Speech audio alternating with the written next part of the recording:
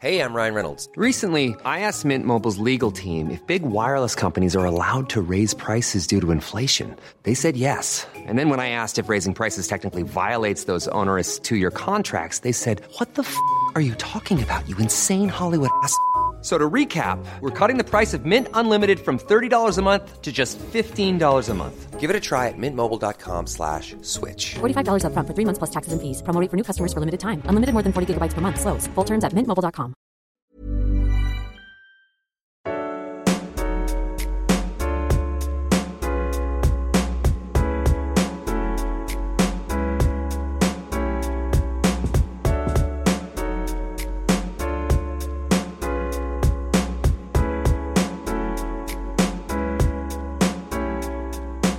Oh, hello. You found Waypoints, where the Waypoint staff and friends take a break to nerd out and deep dive on the culture, art, and entertainment that's been inspiring and provoking us lately. That's what it is, Gathered Patrick. around the table this week, we've got Patrick Klepek. Yep, yeah, that's the intro. Renata Price. Oh, Okay. Hello, gamers. I didn't see you there. Producer Ricardo Contreras. Video games were a mistake. Were they? I don't know, they seem all right. People just need to stop talking about it on Twitter is what I think. I think that's where the mistakes are made.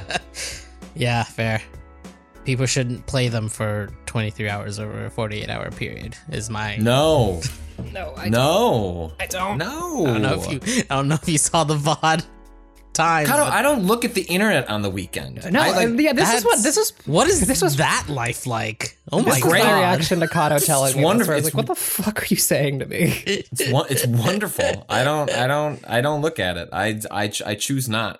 What? I choose the rest of the world to choose violence while I choose to not open the Bird app or What a check my blessed, email. what a blessed way to be. Could it be me?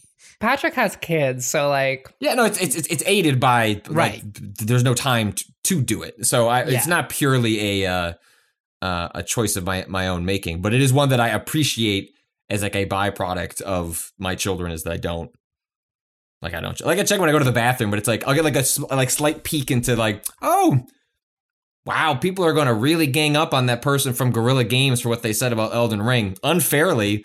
But that's just going to happen. Close the app, come back on Monday morning and be like, oh, that person has locked their account. What happened is what I thought was going to happen. Oh no. That's bad. I missed this. What happened?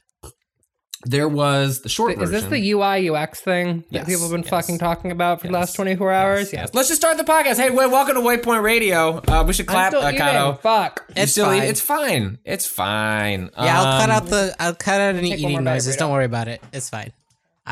You have a very good editor over here who's going to make sure the bad sounds don't get to the other people. He's putting a high Kato doesn't always give that promise when we record the podcast. No, sometimes I'm like, fuck it, y'all are gonna hear shit in the background. I'm sorry. That's the kind of day I'm having today.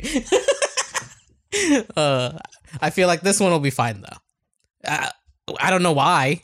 I think maybe 23 hours of raiding has given me overconfidence, which it shouldn't, because we got stuck on one encounter for 18 of those hours probably. So that you hear the voice of our producer Ricardo Contreras. Ricardo, you told me. Well, people heard it because I'm sure this is just part of the podcast at this point. Yeah. I'm assuming your double decker time in a video game was more or less Destiny related. Because the raid. We're gonna talk about the Batman. We'll get there, but a lot has been happening in games anyway. I at least wanted to touch base on the raid that happened. I assume someone beat it. I also assume it wasn't you.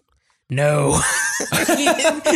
We didn't get past the second encounter. Usually those are there's usually 4 is kind of where they usually sometimes there's 5 on the longer ones. Bungie does not subscribe to Miyamoto's rule of 3s. No, there are 4 states instead of 3. Well, in theory, I guess there's 4 encounters, but only 3 of them, I believe, have bosses. So maybe they're just ascribing to a sideways rule of 3 there. Sure, why not?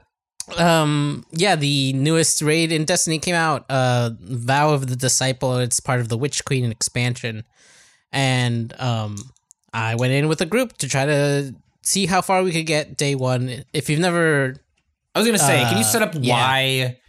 This was not a thing when Destiny... Or I guess I think Destiny, as big as games like EverQuest, World of Warcraft were, I think for an entirely different sector of people who play video games, maybe didn't touch MMOs and understood what like raids are. Destiny, I think, introduced those ideas to a totally different folks who play games. And so, but even from there, this has evolved over time into something kind of in and of itself. So like the first weekend, and it seems like they drop it on a weekend, it's like specifically to be nice to the community, and knowing that they'll have jobs. But what is this opening weekend for a new Destiny raid? Like, why is it such a big deal for each expansion?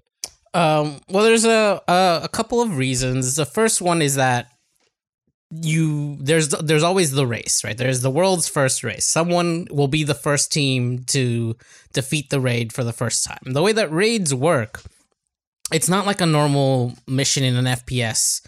There are hidden mechanics. Like the way forward is unclear. It's about like making an FPS combat encounter into a puzzle, or mixing a puzzle with a combat encounter in a way that you can, with enough trial and error and like trying to guess things out, get through it without prompting. But like you go in and you don't know what to do, and you have to figure out. What does that mean though? Like, what is it? Give an example of like what is a? Because I think a lot of people. It's funny. I think a lot of people, rightly or wrongly, attribute like Halo combat as like, oh, like combat's actually a puzzle, which is, I mean, Halo didn't start that, but I think like a lot of people came to like the slow pace of Halo's combat made people think of it, approach it more as just shooty shoot and like a little more strategic and kind of a puzzle that you're solving. And so this is that certainly exists in Destiny, like given Bungie's shooter lineage. But what you're speaking to is something a little more specific. It's like shooting things in a certain order and things like that. But like, I'm curious, like maybe like what were the ones that you were unpacking in this raid? I will put a marker here and say light raid spoilers for this one. Well, here's the thing, because people care, right? People want to be able to go in without knowing anything, because for some people, figuring it out is part of the fun. For others, it's so complex to them that they're like, I don't want to fuck around with figuring it out. Once people know what the strategy is, I'll do the strategy, and that part is fun. It's the execution is not necessarily trivial, I guess is what I'll say. Like having watched some of these, I did one raid with the Taken King. Like that's the one that I did. Oh my god! One time years ago, I was brought through it. That's a fucking raid, though. it was really cool. They had this one big platforming sequence. They had to leave me behind. They were just like, "Hey, you'll just kind of warp forward. Don't sweat it. It's just jumping. You can't do it. Fucking wipe out. Like you just get knockoff plates. It's cartoony. It's great. Yes. But yeah, I'll do a marker here for spoilers for, let's say, Encounter 1 of Vow of the Disciple. So essentially,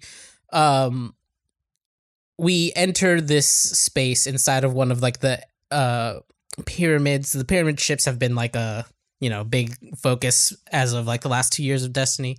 You go inside and there's a big old room, and in this room you see a bunch of doors with symbols over them. You also see 3 kind of obelisk looking things that have 3 sides on them and these weird little circles on them. You also see a pillar that has 3 circles on it. Nothing is moving. You don't know what starts the encounter. You're unsure. You start poking around. Somebody finds a floating like sphere and shoots it, and then all of a sudden the encounter starts. Enemies start spawning. You start looking around and you're like, okay, what the fuck are we doing? The obelisks that had circles on them on 3 sides, all of a sudden there's symbols start to appear in those circles. You're like, okay, what the fuck do these symbols mean? Mm-hmm. They don't seem to correspond to the symbols over the doors. Well, shit. Okay. We like kill some enemies. Eventually something wipes the whole team. It says like obelisk detonation. And someone notices, hey, the obelisks were slowly filling up with light. And when it got to the top, it killed us all. Okay, we found the first thing that we know, the first mechanic we understand. We have a timer. It is visually represented on these obelisks. We have to do something before it reaches the top. Next round, start over. We start the encounter. We're looking around. Everyone's like, okay, look in like this space is big. Look in the corners. There's a bunch of weird corners because of the way that the walls work. someone looks in a corner and finds an enemy that's different from all the other enemies. All of a sudden, you're like, oh, this one has a name. It's called the Compass. I shoot it. It dies. Suddenly, one of the obelisks gets a new symbol on it that corresponds with a door. You're like, oh shit, go in that door. You go in the door and there's some enemies in there. You kill one of the enemies and then the pillar changes again and now there's a third symbol. Nobody knows what that one is. Whoops, we didn't move forward in the encounter, so we wipe again.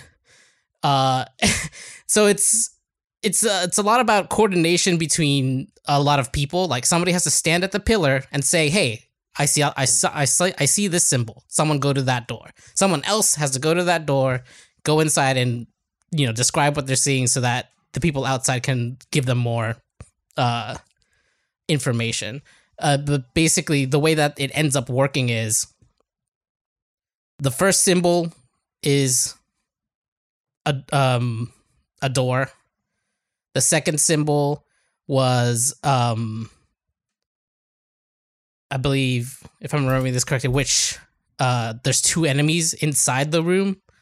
And they're each standing closer to a third set of symbols. That's like, here's a dark sun and here's a black sun, basically. So you're only supposed to kill one of them, not both of them. If you kill both of them, it actually makes it harder back outside. Which while you're figuring out this puzzle thing, it's not like people are just standing there and like reading out these symbols. You're fighting enemies. Well, if I was there, I'd be, hey, I need some help while I scream out these symbols. But because the other thing we find out, the enemies that are spawning, what they attack you, but mostly they're actually focusing on the obelisk. It turns out that not only is the obelisk on a timer, but every time the obelisk gets hit by an enemy, that timer just jumps up a little bit more. So it's a timer that if the enemies get to it, it makes it even shorter, right? So you have to be killing all the enemies so that they don't make your time shorter. It's a little CTF with a cipher you got to figure out. Very Riddler-esque, honestly. God damn it. Thumb Drive. Thumb Drive is stupid. That movie was so fun. Hi, what's up? I'm on the podcast now. Renz. And also we're joined by we can't. Yeah. The other producer. We're not so afraid. I know. Bottle that up. Bottle it up in the way that when my wife laughed at the Thumb Drive live in the movie and cackled audibly to the whole theater, someone yelled, "Shut up!" Oh my God. To which point I was like, am I about to get in a fight at the movie theater? I didn't. All right, so you found the symbols. You've got your obelisks. And then is that like the end of the first? No. Like encounter? Okay, right. That is how far we got, like 3 hours in. And then it turns out after you've done this, you've repeated that 3 times. Now you have when you kill the right enemy in the room, a little symbol, another set of symbols that doesn't correspond to doors or anything. A new symbol appears over where that enemy died, and you just have to remember that one for later. After you've done that process of going into a room and killing the right enemy, and you have 3 symbols, you enter like a new phase where now the obelisks have a bunch of symbols on them, and you have to find one of the 3 obelisks in the room has all 3 symbols that you found from those enemies on it, and you have to shoot those symbols on that obelisk only. If you shoot on the other obelisks, you fuck it up, and you have to restart. So sometimes it'll trick you. It'll be like, it'll give you 2 of the symbols, but not the third one, and you think, aha, my obelisk is the one that's right. But then you have to make sure you have all 3 before you start shooting. And then you have to shoot them within 3 seconds of each other too. It's like you have to do boop, boop, boop. And then if you don't, and the first one isn't like quote unquote active anymore because you took too long to get to the second and third, it also fails, and then you have to try again. That whole thing you have to do 3 times. Everything I just described, you have to do 3 times to open the door to the next location. And that's the first encounter of Vow of the Disciple. That is the easiest encounter in Vow of the Disciple. Because is this one like seemingly harder than the average raid, even by Destiny standards? Is that kind of the takeaway so far? I don't know that it's harder. Another wrinkle to this is that the first 24 hours a raid is out, it is under something called contest mode. which means that everyone is level capped to a specific level that Bungie has decided, usually 20 levels below what the actual enemies are, which puts them into what is called swords. Basically, their names like have a little a red sword next to them, which just indicates that they are of higher level than you, and they will do more damage to you, and it'll take you longer to kill them. Right, so the entire raid is like this, where you're 20 levels below, so it's harder to kill even like the red bar, shaft, whatever enemies. It also means that if there's any bosses that you have to deal damage to, that becomes a lot harder because you're dealing less damage to those bosses. Normally in a raid, you can kind of adjust your difficulty by over leveling for the raid. Like the raids aren't actually at max power requirement because they are one of the main ways that you get more power to get to max. They're a really good way for leveling at that point. So right now 1530 is the highest that you can be. That's what I was at, but technically the max is 1550, and people who like really grind it out those first 2 weeks, they already hit 1550 just kind of off of like regular drops. So if they were to go in, they would have a much easier time than when I went in at 1530. And so what Bungie instituted was contest mode, where everyone gets brought down to that specific light level. And so technically, you just have to be the better person, the person to execute better, rather than the person who had more hours in that week to grind higher. Right, at least in the short term, while it's a race to see how far one can get. Exactly, right? That's why they only institute that contest mode for the first 24 hours. Normally, however, there were fucking connection issues because it was a day one raid, but they happened enough that they offer a specific emblem, which is, it's like a little banner where your name is in the game, that you can only get if you beat it within that contest mode in the first 24 hours. But because there were so many disconnection and network issues, Bungie extended it for another 24 hours. So normally, day one ratings, like you get in, if you get as far as you can go, sometimes you can finish it even if you have a really solid team. But if not, you miss out on the emblem. Some people think that's a bigger deal than it's not. Like you can be like, whatever, I missed out. I'm really here for the experience. And then the next day, on Sunday, you can go in and do it. You'll be over leveled. All the enemies will hurt you a lot less. It'll be easier to survive, and you can probably finish the raid given whatever you got done on Saturday. This time they did not do that, and so I streamed 13 hours the first day and then went back for 10 more on Sunday. Okay. Jesus Christ. Sunday. Watch Kato fruitlessly shoot at enemies in Destiny and not beat the raid. Yeah. Come get your ticket. I had one of the more... This is right, 13 hours, 8 minutes, 16 seconds. Yeah. 10 hours, 48 minutes, 38 seconds. Yeah. Good views, though. That's content, Kato. So I would never in my fucking life work that much if it weren't something I was dead set on doing anyways. Like, yeah, let's be clear. Kato was not asked to do this. He asked us if he could do this. If he's like, could I stream to the Waypoint channel? And he was given permission. Ren, you were gonna say something. I was gonna say, like, the thing about all of this is that, like, I'm so invested in this idea of Destiny, in this idea of video games broadly, right? When Patrick was talking earlier about like the history of raid mechanics and how like raids in games like WoW or like traditional MMOs like WoW, FF14, etc. Like raids are the peak of those games as like pieces of design, right? There are all these puzzles, there are all these things you have to do together with a team. It is like the video game at its like most like interesting and complex, right? And I'm so on board with all of this until the time component comes in, and then I'm just like, I'm so on board with you, Kato. Yeah. I'm riding alongside you. Yeah. I'm listening to you to describe these puzzle mechanics. I'm like vibing. I'm like, nice, yeah. I love solving puzzles with my friends. Hell yeah. And then you say 23 hours in a weekend, and we got to encounter 2, and I'm like, actually, I think I'm good. I think I'm A-O-fucking-K. And then I think, like, how much time does it take to get to that point? And, like, with games other than Destiny 2, I think, like, WoW and FF14, I'm like, damn, that FF14 raid I watched seems really cool. oh, it takes 125 hours to get there? I'm good. She's good out here. She can chill out here and she'll be fine. And that is the deep bummer about this. I have good news for you. This is only for fucking Destiny masochists like me and the other Day One Raiders. Because if you go in at level, a lot of the issues we were having were we would die too much. There's a system in raids where if you die, everyone has one revive for someone else. Basically, you can't revive yourself, but someone else can revive you. And once they use that one revive, they can't revive anyone else for the length of the encounter. Not the whole raid, just the encounter. Right. But so dying is very costly. You know, people are pulled off their rolls and stuff.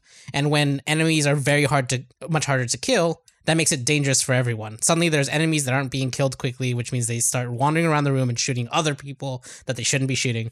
It becomes a mess.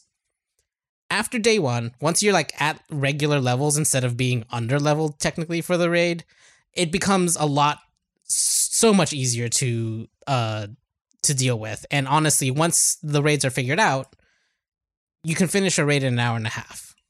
Right, and like that's the thing. Like I have played Destiny raids before. I did. What was the original one? Leviathan. For Destiny 2, yeah, Leviathan. Yes. So I ran Leviathan actually a couple of times. Yeah. And so like, I guess like the thing that I always come up against is that like every time I do a raid like that, even after like all the leveling, I'm like, damn, I wish this was the video game. Fuck. Wow. Shit. Oh man, I spent 12 hours playing a game that was worse than this. Fuck. That's and then fair. And it's like, damn, this shit whips. Nice. Hell yeah. I love gaming. Yeah. And then it's over and I'm like, well, I can do that again. That'll be fun. Which is like, I think like part of the, I mean, like it's also like just the structure of the game, right? Yeah. It's just the structure of like MMO style games where it's like, all right, cool. The raids are big swings, but there's also all this other shit because it's like designed to be a like system that encourages consistent play. Yeah. And so of course it can't all be like the weird, wacky shit because that doesn't encourage consistent play in the same way. Yeah. I get why it's like that, but it's like, I don't know. I just think it's neat. I think like hearing people talk about raid mechanics is extremely fun. Yeah. It is one of those things that, I've made peace with like the FOMO of certain games that I can't play because of like where I'm at in my life. But part of what bums me out is that you can imagine like different versions of games like this where like some of that stuff was teased out into a broader design instead of locked away in sort of the high end part of the player experience. Like I'm okay with that being how Destiny does it, but I share a similar sort of sense of like, man, that, you know, in the raid that I did do, even though I was mostly just carried, I was like, oh, I can see why this is really fucking fun, but I don't have the time to get to the point to invest in the ability to pull this off. But I wish similar sorts of things occurred in different games in different forms. Maybe they're really only sustainable in MMOs. Like maybe that's like sort of like the cul-de-sac that we're in. I share the same sentiment of like, seems neat, would like to engage with, bummer that I can't. I think you get glimpses of it in some roguelikes. You know, like I feel like, I mean, maybe you've had this, Patrick, with something like, I don't know, I haven't played a ton of Spelunky, but like figuring out how a particular thing works in Spelunky, or like a particular like rule of the world that is like, okay, how do I get to this level? Yeah. Seems like a similar. It is. Yeah. It is like that was approach to play. Yeah. That was a huge part of what I found.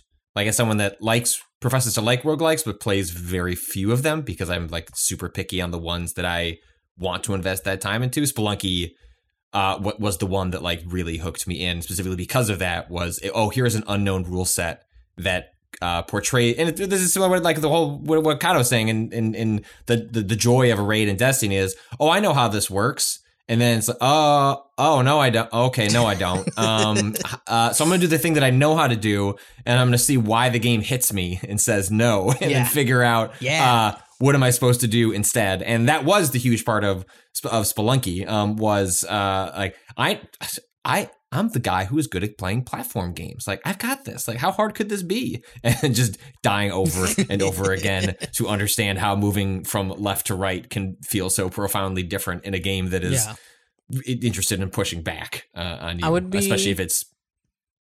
I would be really interested if you all went through the campaign of Witch Queen, because there are there are moments mechanically that I think are the closest to raid things that have ever happened in a campaign in this one. Part of the issue with the way that they design raid mechanics versus like campaign mechanics, though, is that raid mechanics are made for 6, and you kind of need 6, and that's part of why they can be particularly intricate. But they've done some really neat like encounter puzzle stuff in the campaign this time, which is like thematically great because Witch Queen is about Savathun, the like hive goddess of lies and trickery. So it's like, oh, great, we get to play in this space of like she's fucking with us constantly, and there's some really fun moments in that campaign that I think are the most exciting for like what the like direction they're moving with like regular missions is for these DLCs. But yeah, it's that's raid brain right there. That's I forgot where I was going with that point. Apart from saying, well, the campaign itself is it has some of those moments more than it's had before. Like they don't usually do that, but they did. They tried to do that this time. Yeah. You're continuing to almost sell me on Destiny 2 again. Play Destiny 2. Look, here's the time. Witch Queen is a perfect time. You talk about this here's video the thing. Game, Witch Queen, I'm like on the edge, and I'm like, oh man, this sounds kind of neat again. Oh fuck. This is one of those reboot DLCs where like if you come in to play at this one, everything like you're ready to go into the campaign. Like there's no leveling you have to do beforehand, and you will be able to play through the entire campaign. From the get-go, with like where normally if you're like coming in partway between DLCs, there's like, oh, the current stuff is of a higher level and stuff like that. But right now, like you can start a new character and you will be ready to do the campaign of Witch Queen. And also the legendary campaign, which I think is the closest you can get to the combat difficulty of a raid in contest mode. Like they made that shit, and it was so. That's what I'm looking for. Yeah, now the legendary campaign is so fucking fun. Now, gamers, that's what I'm looking for. Especially with all the new Void shit, I was making so many things explode with my grenades. It's beautiful, beautiful explosions of purple Void energy. I love it. Destiny's a very good game. That's why I played it for 23 hours over the weekend. I'm happy for you. I'm not happy that you weren't world's first, but you know, next time. Yeah. We're not even shooting for it. It's like it would be nice if we can finish in the first 24 hours. It would be nice. Did someone beat it on Saturday? I mean, presumably someone beat it on Saturday. Yes, but okay. They beat it after, I believe, 8 hours. I think is it's like them 8 hours. Like your 20 plus is not unreasonable. Yeah. like those teams are like they've been training as a group, right? There's the coordinated SWAT teams exactly who exist to go after raids and try and claim them first. Builds, I'm sure. Oh yeah, 100%. Just like ideally matched to one another. Like pre-planned for weeks. Well, like this was very much a very casual sort of like who wants to try one, and like the groups were made in the all community members from the Waypoint Discord, which the Waypoint Discord Destiny community is fucking sick. I love them all. They're a great place to be. Wow. It's literally one of the like that's the big thing with like, you know, this sort of game, unless you have like close friends that you're already playing with is how I got into Destiny. Finding a group of people online to play the internet of like random people is very difficult. But the Waypoint Destiny crew is like super awesome. So like shout outs to that channel in the Destiny in the Waypoint Discord. Nice. So do you think you'll finish it on next weekend, or do you no? We're going in tonight. Okay. Going in tonight. Oh, so you're going to finish it tonight? Is that what's the implication of your statement? Like yes. You said that very declaratively. Well, contest mode is off. We won't have the power level issues. And we're still trying to do the discovery. So the people that I'm going in with haven't spoiled themselves. Some people after we like gave up were like, fuck it, I'll look up the mechanics and do it when people are just doing regular run throughs. But there's still a group of enough people that we can make a couple groups to still like explore it now that the the level cap has been lifted, and we can kind of just worry about mechanical execution over like combat mechanical execution, I guess. Raid mechanical execution versus combat execution also biting us in the ass. Yeah. So Cool. Well, you can see if you'd like to watch how to play fruitlessly against that raid for 20 hours, you could go to twitch.tv/waypoint. And I might highlight that to keep it, but I think I might cut out the one time we win the first encounter and put that on the YouTube. Maybe just highlight that part instead of. I don't think the 12-hour VOD is really worth it. It's too much. I don't know, man. Let's cost Google some money. Like, why not? You know, like just make a process. Oh my god! Can you being like, where did that 30 cents go? Can you kind of just upload it, let it process for the next week, but then edit it down to a highlight. But just like force the server to like do the. That's probably worse for the Earth. That's probably actually not using more electricity that way. I guess. Yeah, I don't think we win. No, there's no win here. Matthew Google's gonna lose a quarter either way. Like he's gonna drop a quarter. Like, where the fuck did that go? Oh, it went to the Waypoint YouTube channel. Wow, look at that. Wow, that's taking up a lot of fucking space. Look at that. How many gigs? How far they get? But before we get to the Batman, I don't really use Twitter over the weekend, but I did. Did you see that piece of mail that I got about Elden Ring? No. You didn't. Oh, well, I've got this. It's like the most. This is like the most response I've gotten to tweet in years. Okay, all right. I'm gonna ask you two. You two. You can choose between the two of you. Okay. But should I go to your Twitter or not? No, don't look at my Twitter yet. Don't look at your Twitter yet. Okay, I'm ready. I'm ready. This is a cross promotion. Both of you are in the middle of streaming Heaven Will Be Mine, part of our 2-part Waypoint 101 that we're going to be recording and talking about later this month. In that playthrough for We Know the Devil and Heaven Will Be Mine, I was informed that you're doing voices for them. So I don't know who's better at that. I haven't had a chance to catch up on the VODs. I don't know how you feel about your own voice. Okay, Ren is very confident. Wow. Okay. All right. Then I wrote a piece last week, just one of those like, I just got to get these 500 words off. I just want to put them into the atmosphere. And it was just basically, it was like, I think the headline was like, please Elden Ring, let me play multiplayer like a normal video game, which is based on our experience streaming it. It'd be like, I really wish I could just hit, we are a party, like just let us find a faster way to get in back to one another. I don't care if you reduce the Estus Flask equivalent. I don't care if you disband us after a boss thing. Just like, let me just hit a button and like get back together really quick and just kind of outline that in 500 words. And you can tell when a piece leaves the sphere and starts hitting other parts of the internet. When you start getting on the planet, it's the best and worst feeling on the planet because you're like, nice, it left the sphere, and then you look at your fucking mentions and you're like, fuck, I see why I stayed in the sphere. God damn it. So it happens in two ways. Like on Twitter, it's frequently either your mentions or you'll see quote tweets explode, and you're like, oh no. It has left like my circle. And then with articles, it tends to be, well, depending on how like freely you have your email and stuff like that there, because being a reporter, I have my stuff freely available. It's when I get emails, because people don't write. Like they leave comments, they will tweet at you, but like writing an email is like picking up the phone these days. Like it's a task. Like you gotta sit down. I wouldn't do it. No. I've never written an email.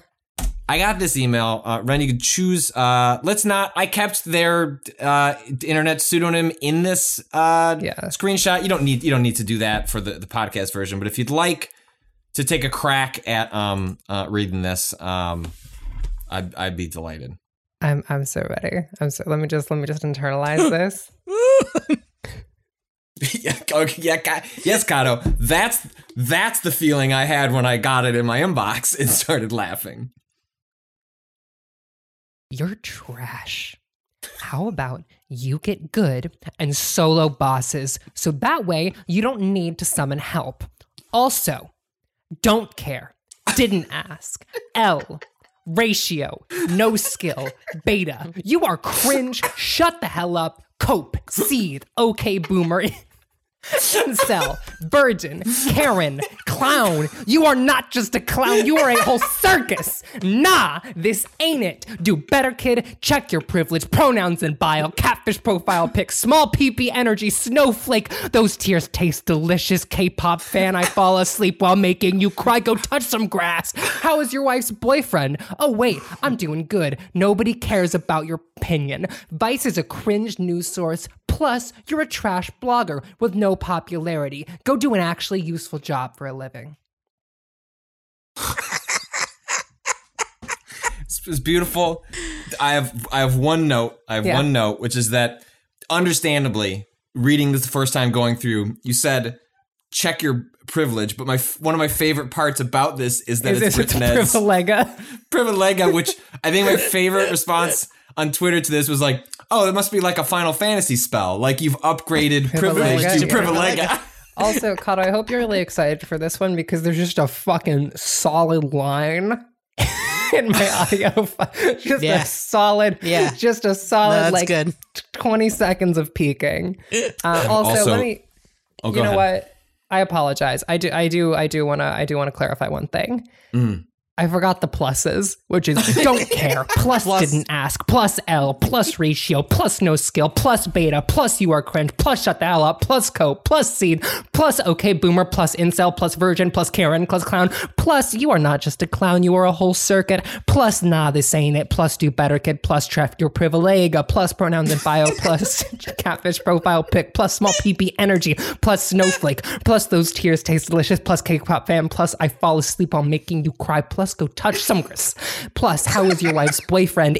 Begin parentheses. Oh, wait, I'm doing good. And parentheses. Plus, nobody cares about your opinion. That was a sentence, apparently. It ends with a period. That's good. Kato, please put some sort of ominous music over that. Yeah. People know I made that note after the fact, but like, I want you to, go touch some grass. Touch some grass. Touch some grass. Some grass. Just like the Batman. I was going to say, frankly, I can think of no better transition to discussing the Batman, the new just film like the from Matt Reeves, director of Cloverfield. I like Cloverfield a lot, but the very mediocre remake of Let Me In. Just go watch the original Let the Right One In. Much better movie. And two of the Planet of the Apes reboot sequels. What? Yes? Sorry. We're 40 minutes in. You want to take a quick break? Yes. Sure. Be right back. We'll be back to finish that introduction to the Batman.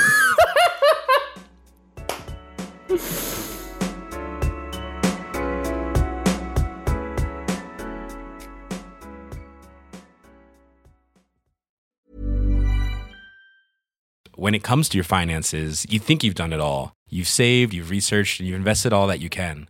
Now it's time to take those investments to the next level by using the brand behind every great investor, Yahoo Finance. As America's #1 finance destination, Yahoo Finance has everything you need, whether you're a seasoned trader or just dipping your toes into the market. Join the millions of investors who trust Yahoo Finance to guide them on their financial journey. For comprehensive financial news and analysis, visit yahoofinance.com. The #1 financial destination, yahoofinance.com.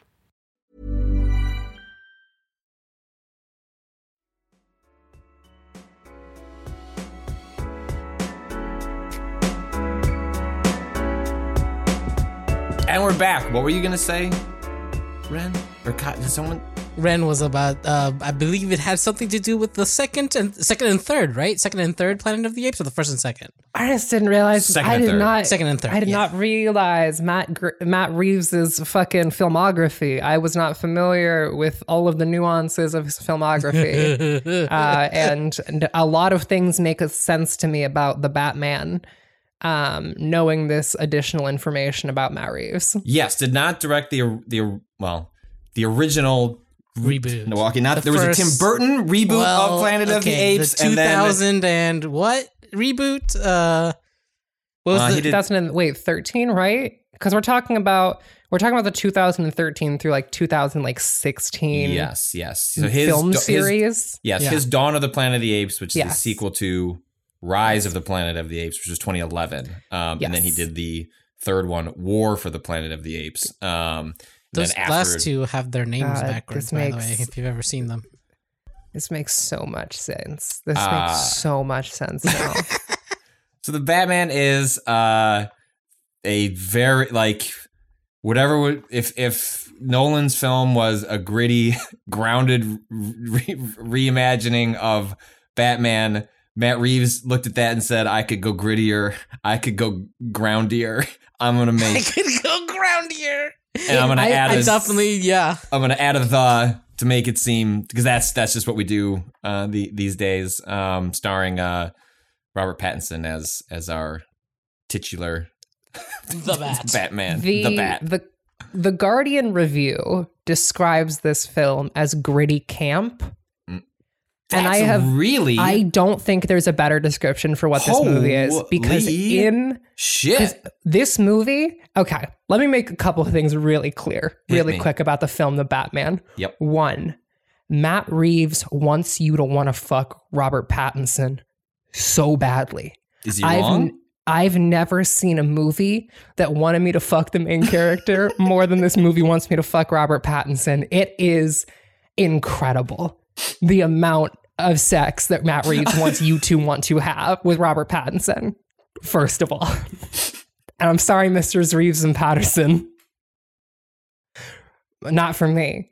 2, point number 2, this is a movie where I had to suppress laughter at what I believe were intended jokes multiple times throughout the film, because not a single other motherfucker in that theater realized that they were jokes and were reading it totally straight, which is like, when I say that this movie, when that person at The Guardian says the movie's gritty camp, and I endorse that description, it is also the reality that most people cannot identify camp, and so every fucking time Nirvana plays in this movie, I almost started crying laughing. But I would, if this movie is gritty camp, is it aware that it's gritty camp? Yes, it 100% I don't. is. I think I disagree. The rest of Reeves' filmography suggests otherwise. My counterpoint. Okay, let's break down what the movie The Batman is. Please. The movie The Batman is 177 minutes long. It's whole ass fucking hours. Excuse me, Kato. It's 2 hours and 57 minutes. Come on. Let's give it the 3 extra minutes from the fucking credits. It feels like 3 extra minutes. I swear to God. This is a 3-hour long movie that is. A lot of superhero movies focus on their superheroes, right? The Marvel movies, Iron Man, whatever the fuck, right? They all focus on their superhero, but every once in a while, the camera will show someone doing something else. Maybe the villain. Maybe a side character. Maybe there will be a B plot. The Batman does not believe in B plots. It does not believe in side characters. Any fucking moment the Batman is not on screen in the 3-hour-long film The Batman, he is standing 1.5 feet off screen and will walk on screen by the end of the goddamn scene. And so this is a 3-hour movie about watching Robert Pattinson give the most awkward Batman performance you've ever seen, and it's fucking incredible how awkward and uncomfortable he makes this man as the Batman attempts to investigate a series of serial murders, because that's right, this movie is also a detective noir about Batman solving serial murders led by the Riddler while trying to solve it's a 70s gangster conspiracy. Yes. That has embroiled both him and his family. It's Batman, the world's greatest detective. It's Batman being the world's greatest detective and missing a ton of shit, and then having other people be like, I know that's how this movie has been described. Did you miss that? And Batman being like, yeah. You know what wasn't clear? But you know what? Know who also missed things? The Riddler, who hates Bruce Wayne, but I don't think he knows. I don't know if he knows that's Batman. I'm not sure, because there's a scene at the end of this movie where he just keeps chanting Bruce Wayne to justify why he did all of this to Batman, and then Batman's like, pretty crazy, right? And then he's like, I know, I fucking hate that guy, but we're friends. And I had to be sitting there being like, I thought do you not know? No. Does he not? It seems like he doesn't know. I don't think he knows. Fucking incredible. He also doesn't know that at the end of the movie he won, but he's very upset that he lost. But I think he won He's like, so obviously one. Thousands of innocents died in your misguided attempt at corruption, but I guess, I don't know, he saved the black character you shot? Like, so I guess you lost? Slow down. Okay. I will do a synopsis of this film. The film opens. You see a man getting serial murdered. Uh-oh, that's the mayor. Good jump scare though. I did that like was the mayor. He got did enjoy how the owned. Riddler panned in with the like the lightning. Or Oh, whatever it's was great. going This on. movie's like beautifully shot. Yeah. Like legitimately, Yeah, looks so it's like good. it's a gorgeous film. Mayor fucking murked. Batman, so tired, comes home. Eye black still on, fucking like raccoon eyes, gets home, just like massive dark circles covering his entire face, takes his mask off, and just gives the most fucking Robert Pattinson, I have a depression look you've ever seen to his butler, Alfred, who's like, are you good, dude? And then he's like, you're not my real dad. And he's like, yeah, good point. You got me there. I'm not your real Which also dad. played by I'm gonna Andy help you- Serkis, which to me is fucked. I can't look at Andy Serkis and not just see Andy Serkis on the screen. Yeah. And he's like, well, I guess I'll help you solve this murder, despite the fact that I'm not your real dad, I guess. But you don't have any friends. You don't have Smeagol's not any my friends. real dad. And so Batman fucking begins putting together a piece of this murder. There's another victim. Oh no. And so he goes to a club. That's right. It's the Penguins Club, who delivers one of the funniest fucking performances I've ever seen. Colin Farrell's having a movie. great time in this movie. Kyle Farrell's having no such- notes. Did you notice the scene? Did you notice the waddling? Yes. Did you notice the Yep. that is one of the funniest fucking but jokes in that's this movie, and so no good. one laughed at it. That's no why one the laughed at tone that of this joke in the movie. movie. This movie gives zero space for the humor that is clearly in it, Yeah. but gives no tonal or like emotional space for the audience to have a reaction to it. But it's which so is what infuriating because there's a shot where the penguin is tied up, his wrists are tied and his feet are tied, and fucking Batman and not yet Commissioner Lieutenant Gordon get in a fucking car and drive away, and the shot holds for like 5 extra seconds. Well, he's got a lot of time to work with, so As the no reason to penguin- cut. As the penguin just fucking waddles like several feet. The film draws no attention to the fact that he's waddling. He's just a dude on the other side of a fucking like apartment complex, just waddling the fuck around, and it is so goddamn funny.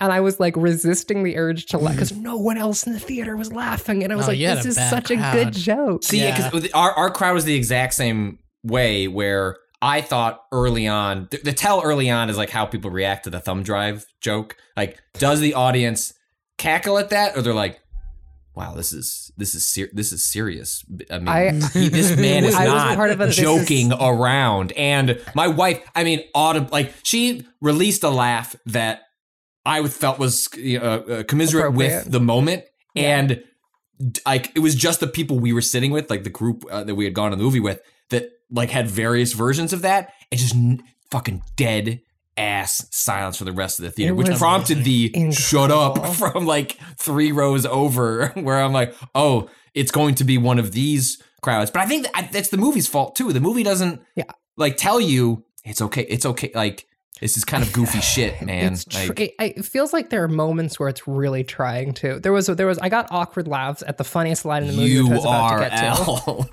get to. URL is so fucking funny. URL made me say out loud in the theater, "Fucking stupid, dumb move, fucking stupid joke." That one's so good. The thing that got me though, so he goes to a club. There he meets a lady. Spoilers, that lady is Catwoman. At the club, they're like slowly discovering that the Riddler is killing people related to this police corruption situation. For reasons the film gets into later that are some of the fucking stupidest character motivations I've ever heard. It's incredible. So he meets Selena Kyle, the Catwoman, and then they like break into a building at the same time, and it's a whole thing, and they realize that like they're both trying to like solve this mystery at the same time because Catwoman's friend, I think she's implied to be her girlfriend. Did anyone else That was get my implication? that was my reading. That was my of reading the, of it, and it was very weird that the film then has her want to fuck the Batman up so bad. Right, like because I feel like they like kind of like tonally are setting up. Oh, like there's a thing going. Like they're not just friends. She's not just watching out for somebody she cares about. There's the thing going on here, but then it feels like the movie just drops that. It's as the a phone thread. call. It's the phone call for me because she's like, "What's wrong, baby?" And she is like, Yeah. she says, Yes. "Baby" Yes. with intent. Yes. And then it shows them together, and she like gets down on her knees, and she's holding this girl's hand, and like the camera obviously pans to the fact that there's only one bed in this apartment. And like, so they're like set up as a couple, and this girl gets murked because she's a lesbian. Of course, she fucking gets murked. Or at the very least, is a bi woman who's dating a girl and is also like engaged in like sex work. So of course she gets fucking murdered. And the camera like pans, and it's like whatever. Eventually, Batman gets to Selena Kyle's apartment, and he shows up, and he looks around, and Robert Pattinson, in the most awkward voice possible, goes, "You got a lot of cats." It's the funniest fucking thing I've ever heard. I have a thing Is about Robert strays. Pattinson going like, "You got a lot of cats." Got a Like lot of every single word is being punched out of him. It's fucking incredible. It is one of the funniest things I've ever heard in a movie. At this point, they decide to work together. They begin investigating the murders at the same time. More murders happen. Eventually, There's a whole like hour of this movie that I basically can't recall. Yeah, and we've now approached that. Like what? Like I remember that when I was sitting down, I was like, "Well, doing a summary of this movie is going to be kind of tough." Not because I had too much to drink during the movie, but because at a certain point, I just sort of like the movie was just happening to me, and then it picked up again. Like then the Batmobile scene happened. I was like, "That was great. That's a cool take on that car." And then we get to a very messy, final. So someone put it to me. So this movie doesn't have phase- 3 acts; it has 4 acts. It just chooses to add when the bombs go off, that you turn to the movie and go, "Oh no, we have another 40 minutes to go. The movie just ended. We caught the Riddler. We're caught good." the fucking Riddler. So the middle of the movie is all just murder investigation shit, but it is like nigh incomprehensible murder investigation shit. It's fucking incredible. They spend so much time in an apartment in this movie. Listen, if you want a movie about Robert Pattinson staring at objects and thinking, or walking slowly while staring at an object and thinking, boy, do I have the fucking movie for you. And so basically there's an hour of murder investigation. At one point, a car breaks into the mayor's memorial. It's a whole thing. Bruce Wayne saves a child. It's a whole thing. It's like an emotionally tender moment. As the film goes on, guys continue to use the phrase that Batman uses throughout the entire movie, which is, "I am vengeance," which is like, yeah, dude, sure, King, you sure are. And then so eventually they realize that the Riddler is planning like this big like terrorist plot. And then they catch the Riddler, who basically turns himself in. The Riddler turns himself in after the murder of Falcone, who is like this big mob boss. When he gets caught, and I didn't know what to do with myself physically when the camera panned up to the coffee and there was the question mark in it. I was like, "Are we in the Joel Schumacher Batman and Robin movie again?" So funny. It was We are. We are. It's so fucking funny. How do you when put the that camera movie, pans that up shot, and it's the fucking coffee cup. It's so fucking funny. and I love it. I love that it's there, but I'm like, does this movie know? And we get there. The tone is like really. We'll dissect after you finish here. But anyway, keep going. So yeah, the murders continue escalating. Eventually, after killing Falcone, who he claims is like the key to all of this, right? He's like, Falcone's the guy who like basically murdered this journalist years and years ago to start this renewal fund. The renewal fund is basically used by the Falcones to run the entire city. So this mob boss has been running the city for the last 20 years through a government program that was created by Thomas Wayne, Batman's father, who this movie cannot decide if he is good or bad, and not in a morally ambiguous way, but in a way that is legitimately confusing and hard to follow. And like, boy, Robert Pattinson sure doesn't react to being told that his mother was probably like coerced into a marriage that she didn't want on account of her mental illness. that he never questions that part of the whole fucking situation. And so basically there's a big secret about the Wayne family. They had this guy murdered. And he's like, oh no, this has ruined my sense of self. I thought my dad was a good guy who I was like beating the shit out of people for the last 2 years to get vengeance for. Also, I'm a nocturnal animal for reasons. Because I have depression. Fucking Robert Pattinson's like, I'm really sad, so I only go out at night. By the way, if you want to see a movie where Robert Pattinson never sleeps, oh boy, do I have the fucking film for you. I would love to see his room. Where's the deleted scene and what's he got on the walls? It's incredible. And so they have this murder. After murdering Falcone, the guy turns himself in by going to a coffee shop. The Batman then goes and visits him at Arkham Asylum, and at Arkham, he's like, this is why I did all of it. The renewal fund that was set up by your dad. Also, I don't know you're Bruce Wayne, but I'm going to kind of imply that I do, but also I definitely don't fucking know. Mm-hmm. The renewal fund set up by your dad that was supposed to be used for orphaned children is actually being used to fund the city's drug operations and allow Falcone to run all of Gotham. Also, I grew up really poor and I hated it. And Bruce Wayne grew up really rich, so I want to assassinate him. Mm-hmm. But because I couldn't... That's called an ideology, I think. That's called an ideology, yeah. Mm-hmm. Also, I have planted bombs all around the city of Gotham that are going to detonate and break down the seawall and flood the entire city to kill like as many people as I can. A lot of but that's not the plot. That's the wildest bit, is that like his actual goal is to assassinate the mayor. The coming mayor, because he already assassinated the incumbent, and now he's like, I'm going to assassinate this other woman who is going to become the mayor. I'm going to assassinate the shit out of her. And his way of assassinating her involves 50 dudes. Now, this is not a joke. 50 dudes who he has radicalized with rifles sitting above. He has 500 followers, Ren. His 500 followers. I laughed so fucking hard at that line. I did hear other people on the dark web. It's hard to get followers. I don't know if you know this. And so he has these people sitting above this fucking place. Which, by the way, the city's like amphitheater, or like basically like a stadium center, right? Mm-hmm. Is for some reason the highest ground in the entire. It's the only part of the city that is technically above water level. For some fucking wild reason, they're like, yeah, it's the only part of the city that's above water level. So we have to evacuate the entirety of Gotham City into this one fucking building that is filled with 500 dudes with rifles who are trying to assassinate the mayor. And so it's like 20 dudes. Yeah, but there's supposed to be, yeah, fair. There's 500 followers, but there's only 20 guys with rifles. The ratio of follower to zealot is. Which, by the way, they're very bad at assassinating the mayor. They get one shot in her, and there's 20 of them. Yeah. Like, it takes most assassins like 1 or 2 shots. Like, the fact that like they had 20 and they only got 1 hit in her, wild. And so the city floods.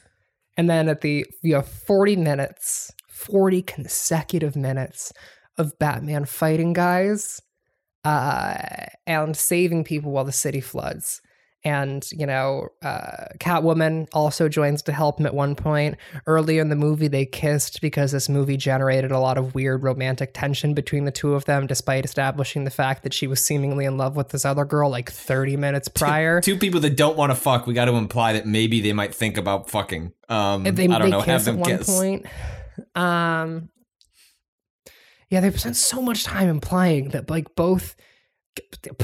Poor Zoe Kravitz, who spends Zoe Kravitz / Selena Kyle, who spends this whole movie being implied to want to fuck people and then never actually doing it. My poor queen, she's out here so horny and no outlet. No resolution. her girlfriend murked. Robert Pattinson, smooth like a Ken doll in this movie, apparently. All the weird men she sees, no interest.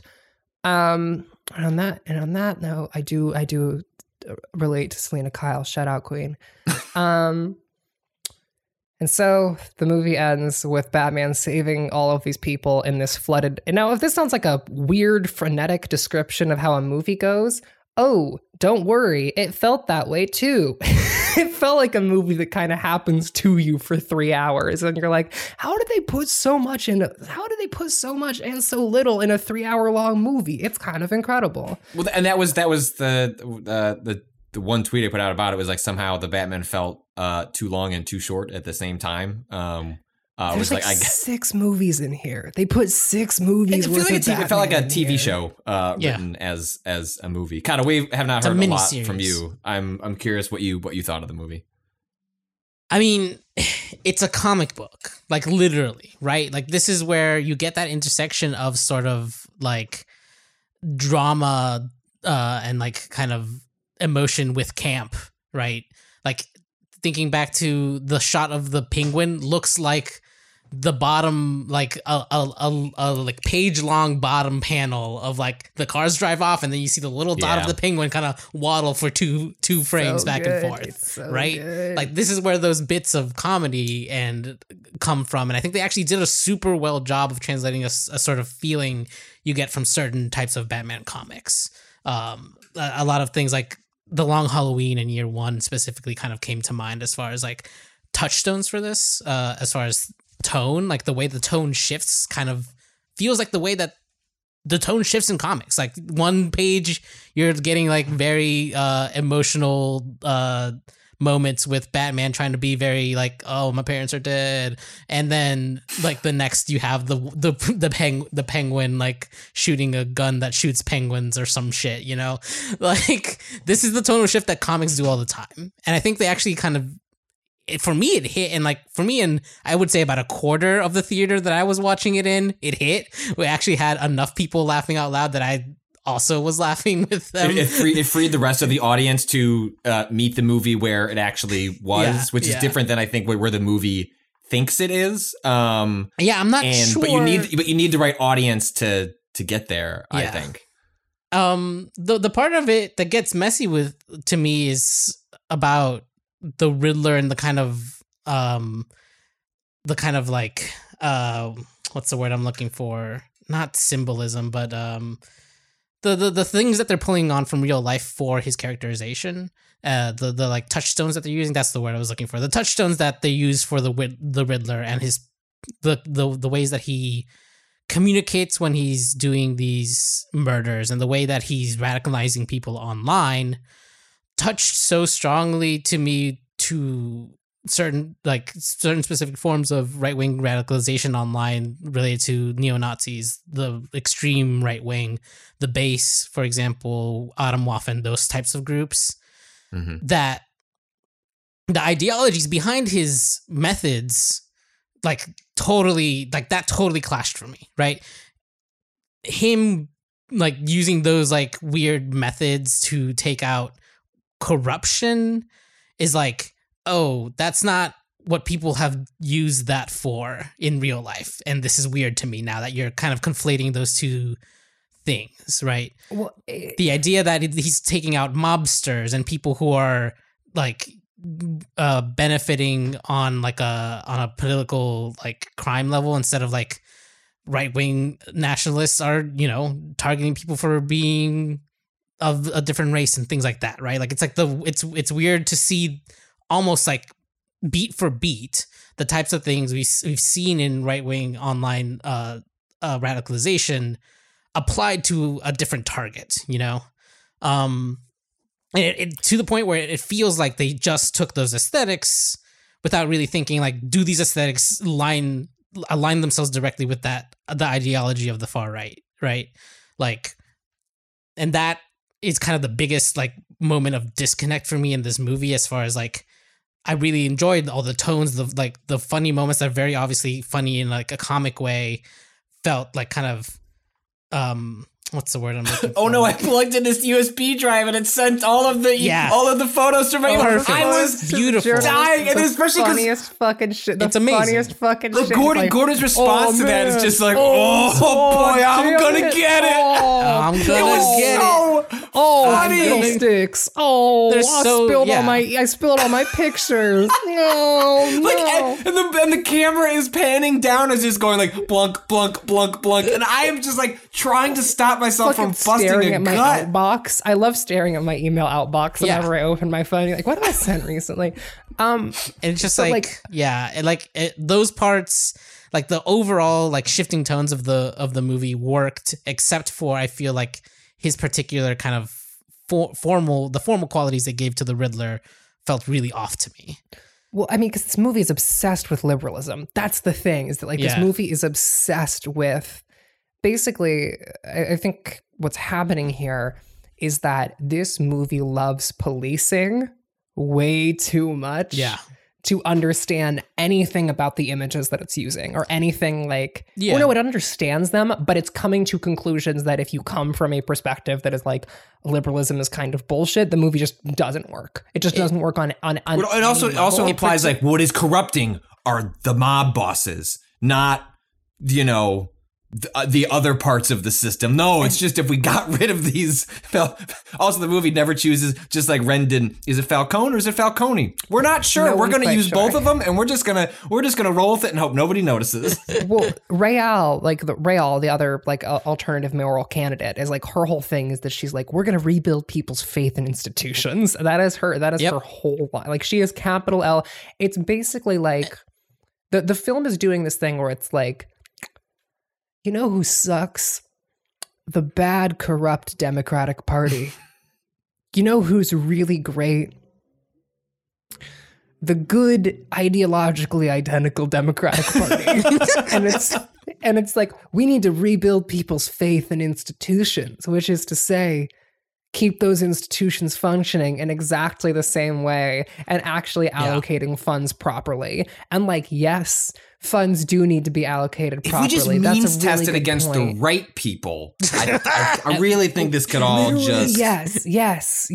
It's fucking incredible. Which is the hero of this movie, like one of the secret hidden heights, like side heroes of this movie, is a former financial journalist, is a former like financial accountant who discovers a line on the books that lets him know that something's up here. There's a line in this ledger that something's up with this money. And that's the key to this whole thing, is people and institutions pointing out what's wrong and getting punished for it. Because that's what really matters, is good people and institutions that stop bad things from happening, because that's all you need. And that's why, folks, it's not about vengeance. It's about hope. It's also about this notebook that I really wish they had in the movie for more than 2 seconds, where we briefly get Pattinson opening up the Gotham Experiment year 2 with these notes he's making. So funny. This was a very expensive film. That prop has to have more than the page in it. Like, I have to imagine there's dozens of pages that have been filled out. Pattinson filled it. Robert Pattinson. Right, that's all I could. I guarantee he's having so much fun in this movie. If you've not read interviews with him during this press tour, he seems like a delight, like a wonderful, very introspective, like interesting person, and seems to understand like the movie he's in better than the movie itself might. Like, he seems like him and Matt Reeves seem like they're operating at slightly different wavelengths of a film. But he is just just Google any interview with him. He has a lot of opinions on really interesting things, and I mean that in not in a all of a sudden we need to cancel Pattinson. Just he seems like a cool ass dude. There's a version of this movie that I thought I was getting in the first 3/4 almost even. Where part of the burping. Part of the sort of what seems like part of the point of the Riddler as like the nemesis in this one is like pointing out the moral line that Batman draws on like no killing, no guns, that sort of thing. As being like, trying to complicate that by having the Riddler kill these corrupt people that Batman would be going after, right? Like, normally these are the Batman villains that like in the early comics, like before you start getting the kind of arch nemesis of the Riddler and Joker and all those, like he's going after mob bosses. He's going after corruption in the police departments. But he only ever like uncovers it and like puts them in jail. And then like, this is kind of the thing with like the rogues gallery there. It's like he never kills them. So they always get out. They always come back. And like, that's sort of kind of like, well, what if you just put an end to them? Wouldn't that be better for society if that person could never do harm again? And it doesn't care about that question, right? It feels like it cares because he keeps saying Batman keeps talking about how he wants to change the city and whether or not what he's doing is actually changing the city. It keeps into what? At no point in this film does he ever like when I saw that. I mean, it's really early. Like I think the opening to this movie is like. I mean, again, like this movie looks so fucking cool, and the score slaps. Like I love the new theme. Every time it came on, I was like, "Yeah, like play that theme, like turn it up." I will say, really I feel like Danny Elfman could have backed off in one or two scenes. It feels like it never stops. Sometimes there were some scenes where I'm like, "We don't need the boom boom like music, like the background going all the time, Danny." Like. Calm down. Danny Elfman did. Well, look, I also love the original 1989 Batman that Danny Elfman did. Yeah. He didn't do this one. He did? No, did he? Michael Giacchino, the Kato. The lost guy.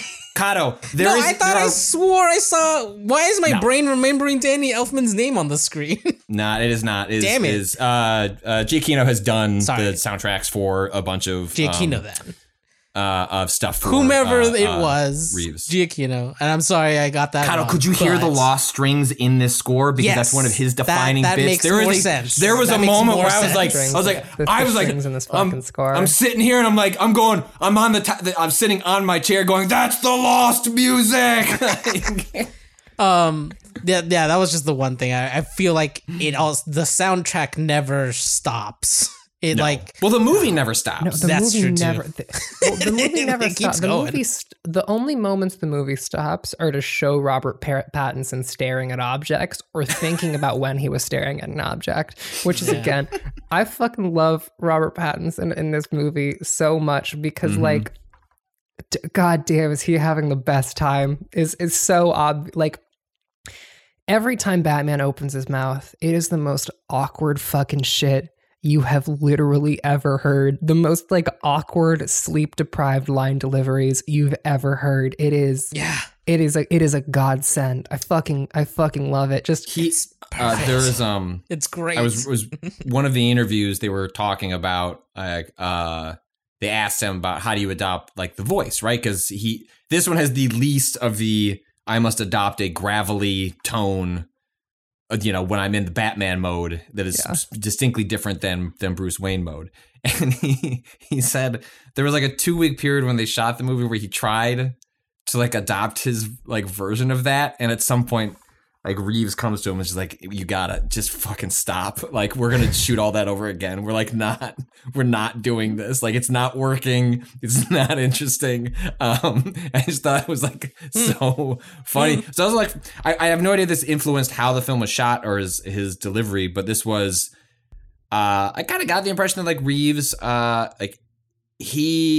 was a COVID shot movie for the most part. And he was like he had really high or really low like risk tolerance like when they were on set, to the point where he would not like traditionally when you would shoot a movie, like a director could come out and like give specific directions on set for what the actor should be doing, a director, like a director. And he, if I had read this right, didn't really do a lot of that. He was still on set, but he had an earpiece attached in Pattinson's ear the entire time to give him real-time directions on what to do in the film.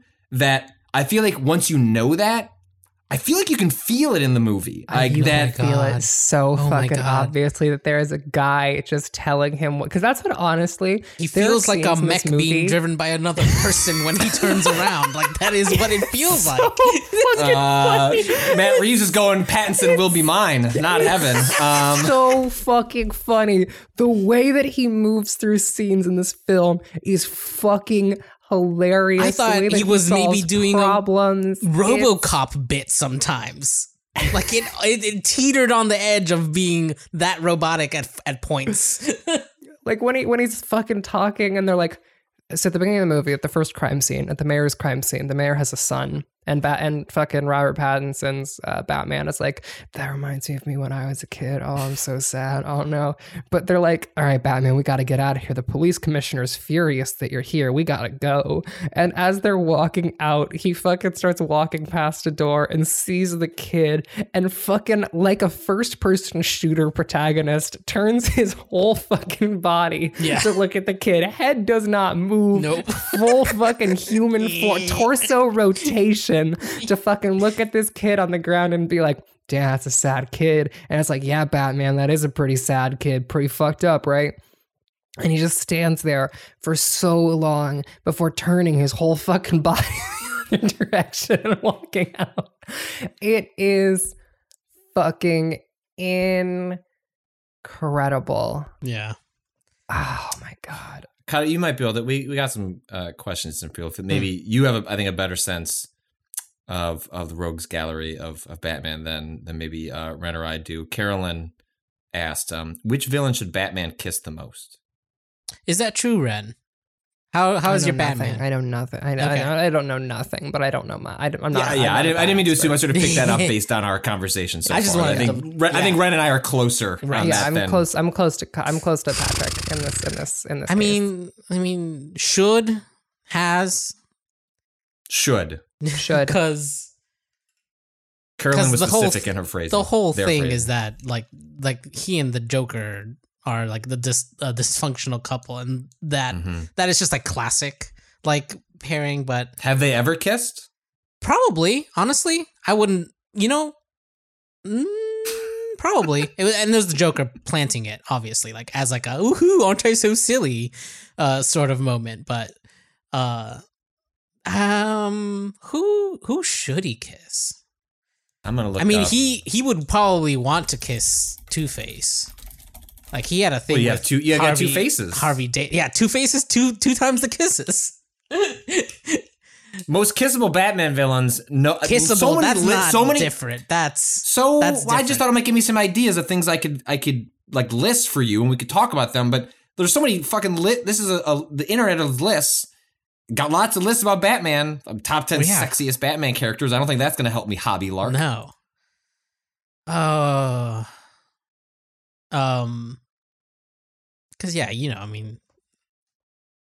Harvey Dent was a fucking assistant. He just loves the law and shit when it's not corrupt. So he would probably. Batman does like the. Batman does like the police in this movie. This movie likes the police. This movie likes the police, which is a fucking weird thing for the police. For the police, I don't know how you can't. Yeah. Oh, go ahead. Well, I was gonna say it. Even at moments, you get Batman making a small quip about police work and being like, well, I'm doing it better or whatever, right? And you'd think for a moment that it's not gonna lean wholeheartedly, but by the end it totally leans wholeheartedly into like, no, actually, like once the corruption gone, Batman's like totally cool with the rest of them. This is also like part of the movie's whole relationship with violence, which is like Batman, like the whole rule, like the whole like joking, like, does Batman kill people or doesn't he kill people, right? One of the things this movie does is that like Batman will not directly kill someone or allow someone to directly kill another person. However, boy, does this motherfucker love facilitating other people's deaths through obvious negligence. Fucking okay. So who else does that? I wonder. Falcone. He walks Falcone out of this fucking place. Oh no! I was waiting for someone to say the line, Ren. Say the line. Bring the rat into the light. We're gonna bring the rat into the light, and so he brings Falcone out to be like, we're gonna arrest this guy, and then the Riddler shoots him. By the way, that's a thing that I was talking to someone about the shot of Falcone being shot. Is the shot is treated like he has been shot in the head. The way he reacts to being shot, the way he falls, the way he hits the ground, the whole thing is being like, this man was just shot in the fucking dome. And he's not, because this is a PG-13 movie, and therefore they're not allowed desperately to be show an this R-rated dude. movie. Yeah. They are not allowed to show this man being shot in the head. And so instead, he just acts like it and falls to the ground. Yeah, his brain has been blown up. Like that is the way this Riddler is implication of portrayed is like Yeah. he shot him in the face and did the most violent, spectacular kill possible. But they can't show it because they have to show Bruce Wayne looking at his body, so they can't show him getting fucking domed. But the whole thing is that, like, he's like, bring him out into the light and I'm gonna kill him, which, like, I'm sorry, dude. If I was Batman and I was like, I'm gonna really publicly bring this guy outside this building after I've been played this entire movie, and I'm aware that I've been played this entire movie. Oh, he got shot. Oh no. God, I don't like got shot. How'd that happen? I had no way of knowing this would happen. Oh man, guy got shot. Oh, whoops. Oh fuck. Oh man. Oh, it's a shame that guy got shot. I didn't want guy to get shot. Please don't pay attention to the times I didn't want guy to get shot. And also, like, you know who is allowed to shoot people in this movie? You know who's allowed to shoot people a lot in this movie? Detective Gordon. Detective Gordon is allowed to fucking brah anyone he wants to. Detective Gordon gets to bop, bop, bop, literally anybody. He can kill whoever the fuck in this movie and be like, good job, buddy. Selena Kyle, not allowed to murder. Batman, not allowed to murder. Right. Well, this was part of, I thought, like the separation that they were trying to make, and the like very like one or two moments where Batman kind of makes a snide remark about police, seeing that he's drawn that line and he sees the police on the other side of it in a way, even though if some of them have good intentions, quote unquote. But then it doesn't do anything with that, and then like completely like leans into imagery and like stuff at the end where it's like, oh no, they're fine with the cops. It's like there's good ones according to Batman. So did that when I was saying say the line, Ren, I thought you were leading up to, as Falcone says, like, you know what's gonna happen? I'm gonna leave this place and you're just gonna I'm just gonna walk right out and we're just gonna do this all over again. And then Gordon, you know, as they before he gets shot, you know, lead the rat into the light, he's like, oh really? Well, there's some good ones of us too, and then like triumphant music comes up. Police, cuts to a sea but I mean, of fucking police I don't, who are like, you know, we're here to put the bad guy away. And look, Batman as a character like works with the police, right? Like I don't like I can sort of set aside the messy politics of that for like the roots of the character and the relationships that are like established in that world. But what I haven't took issue with was like the movie just doesn't does all the set dressing of wanting to grapple with like that being some sort of complicated, messy relationship, that the systems are all corrupt in different ways, and it's in the policing, it's in the politicians, yada yada. But we don't, again, for a movie that's both too short and too long, no time is spent with like Gotham PD. Like we don't get any time. Like who are these good people? Did Gordon give a fucking rousing speech? Did he start a commission and like got rid of the bat? Like who are these good people? What does it mean that they're good? That like they followed him? Hey, Patrick, I'll have you know that would require Batman to not be on screen for an entire scene, and Matt Reeves will not be having that in this film. Or there's that one cop at the end who's like, I know what that is. That's a carpet. What is it called? Carpet lifter. Because I'm a cop from a poor background, and so I have family members who worked in carpet laying. So I know that, and that's why I'm a good one. Yeah, that the movie actually starts with that same cop being the one who's like, "Are we sure we really want to let this guy in here?" He meets Batman like 6 times throughout this movie, and every time he's like, "You know what? I think this guy's got the right idea." And then at the end of the movie, when Batman is rescuing people, there's okay, so after the seawall breaks, this is an important thing to note about this movie. Like the end of this movie, the film's final theme is important to note here because I think we've glossed over it a little bit. Water rushes into the theater. There's a swaying electrical line ready to touch the water and electrocute all the people down there. And so Batman climbs over this fucking electrical wire and cuts it and falls down into the water with the like piece of like building, right? After the electricity has been cut, and so it won't hurt anyone. And then, because holy shit, does this movie love using Christ-like imagery for Batman. He rises from the water, born again, Baptized. and lights this fucking flare. Yeah, he's literally baptized. He's literally baptized and lights this flare. Also, he dies. He does die. Like there's like a shot that I'm not death, but like in the metaphor of the film, right? He dies. He is shot in the chest. He falls in the ground by a shotgun. He's shot in the chest with a shotgun. He falls to the ground. He's like dying. Catwoman's trying to protect him. He jams an adrenaline shot in his leg. He gets up. He beats the shit out of a dude to the point of, I think, killing him. I think it is almost. He survives because he gives the line. He's the one who gives the line. It's the same one. He gives the right. You're right. He does give the "I am vengeance" line. Yep. And so he beats the shit out of this dude to the point where Gordon is like, Jesus Christ, dog, Yeah. you gotta Like, quit. don't stop. Gordon has to pull him off. Like, stop. Holy shit, dude. Because he's taking this adrenaline shot and he's like completely lost his fucking shit because he's, high on adrenaline. And then he cuts this thing down after this like extreme act of physical violence after taking this adrenaline shot, hits the water, gets up, and then he lights this flare. And then it's a really gorgeous shot. Yeah. Of Batman walking neck deep, or like chest deep in this water, barely holding this flare up as like 36 people slowly start to like crawl out of the rubble and walk behind him. It's a gorgeous shot. Yeah. Like I will give them that. And then the film goes on to like show Batman, instead of beating the shit out of people, like helping kids and like holding the hands of little kids as they're like lifted up into like airlifts to hospitals, right? And the film goes, and then, sorry, not the film, Robert Pattinson goes, I can't just be vengeance anymore. I have to become something else, too. Hope. And then the fucking montage keeps going, and this is like the film's like thematic core, right? Is that the Batman cannot just be vengeance. Cannot just be wearing eye black all the time. He also has to be hope.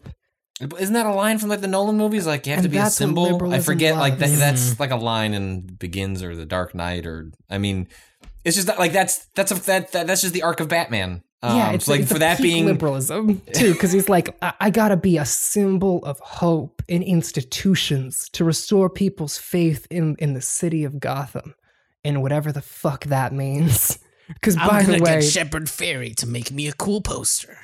This has been pointed out before about Gotham as like a setting, and nowhere has it been more apparent than this movie. Who the fuck is living? Who the fuck is staying here? Who the fuck is living? There's a shot of 8 dudes in Joker makeup sitting on a train together, and if I saw that once, I would fucking leave. Forever. There's a dude running down the street with fucking pumpkin head mask who just, by the way, the opening shot of this movie is a bunch of people in a bodega.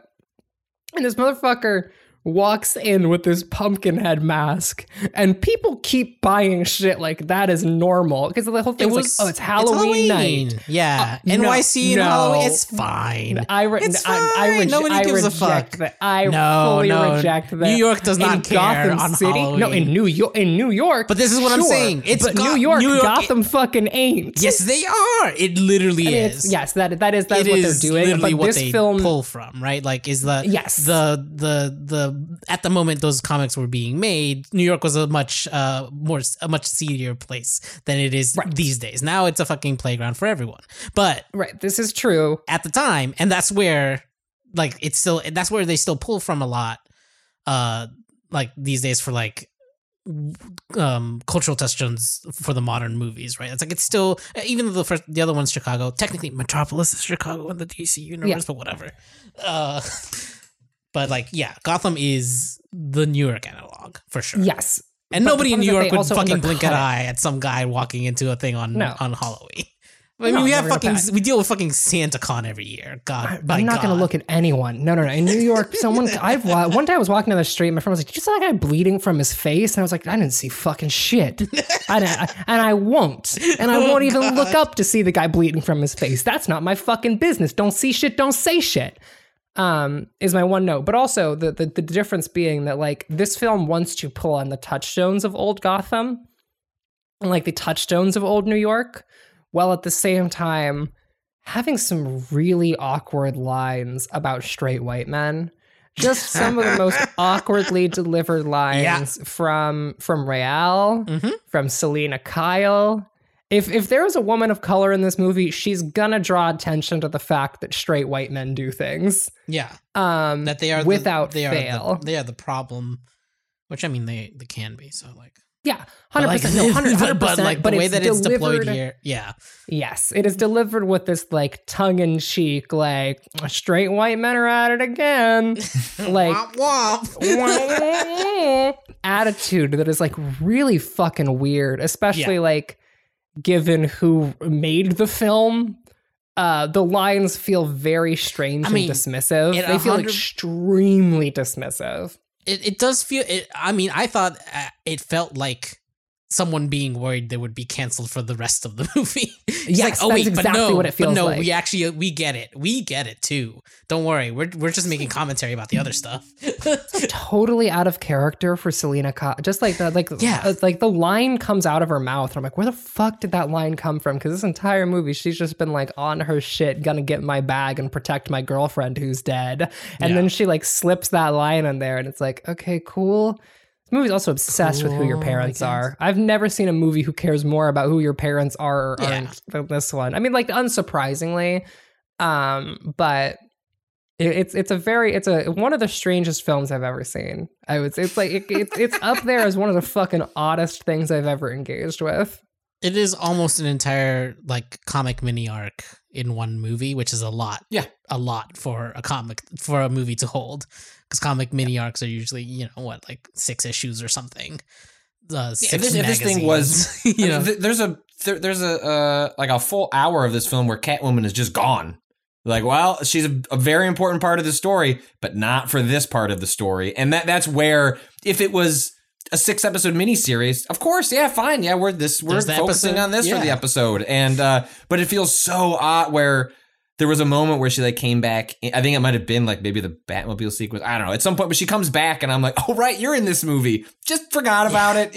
Like, it's been a while since I've seen you, Selena. Nice for you to come back around. I'm trying to remember what the like order of, there's a cut in this movie that like threw me for a loop. I was like, oh, and now Catwoman is here and we're in a building and there's like, it's one of the more awkward cuts in the movie. The rest of the movie is actually kind of very slow to like come in and out of scenes usually, but there was one where like, okay, and now we're reintroducing Catwoman, she's back into the plot, and that felt like both jarring, just like because it's she hadn't been there for a minute, but also like literally it felt like it was spliced in at the last second, like, oh shit, we have to get this in here. Was that the she tried to send me a message scene?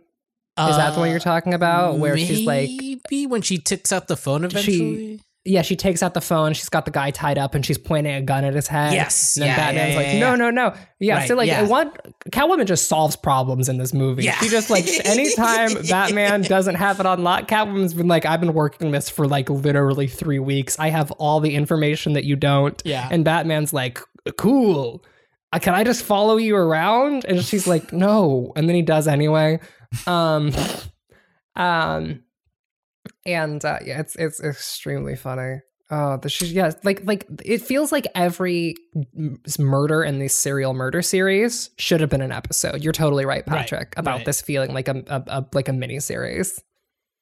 Yeah, and I think it would have just helped structurally with what like the story, like the I think there are problems in the bones of this like story, but I think that like there is squeezing it into a film is like really a lot of its issue. I do have to. It came up to me. While we were talking here, I'd be remiss if I did not mention. I think probably my favorite shot in the film is, and I wish the movie had this more. The movie doesn't really know how to. Is Bruce Wayne / Batman a genius, or is he like a total dumbass that is just cosplaying as a genius? And I don't.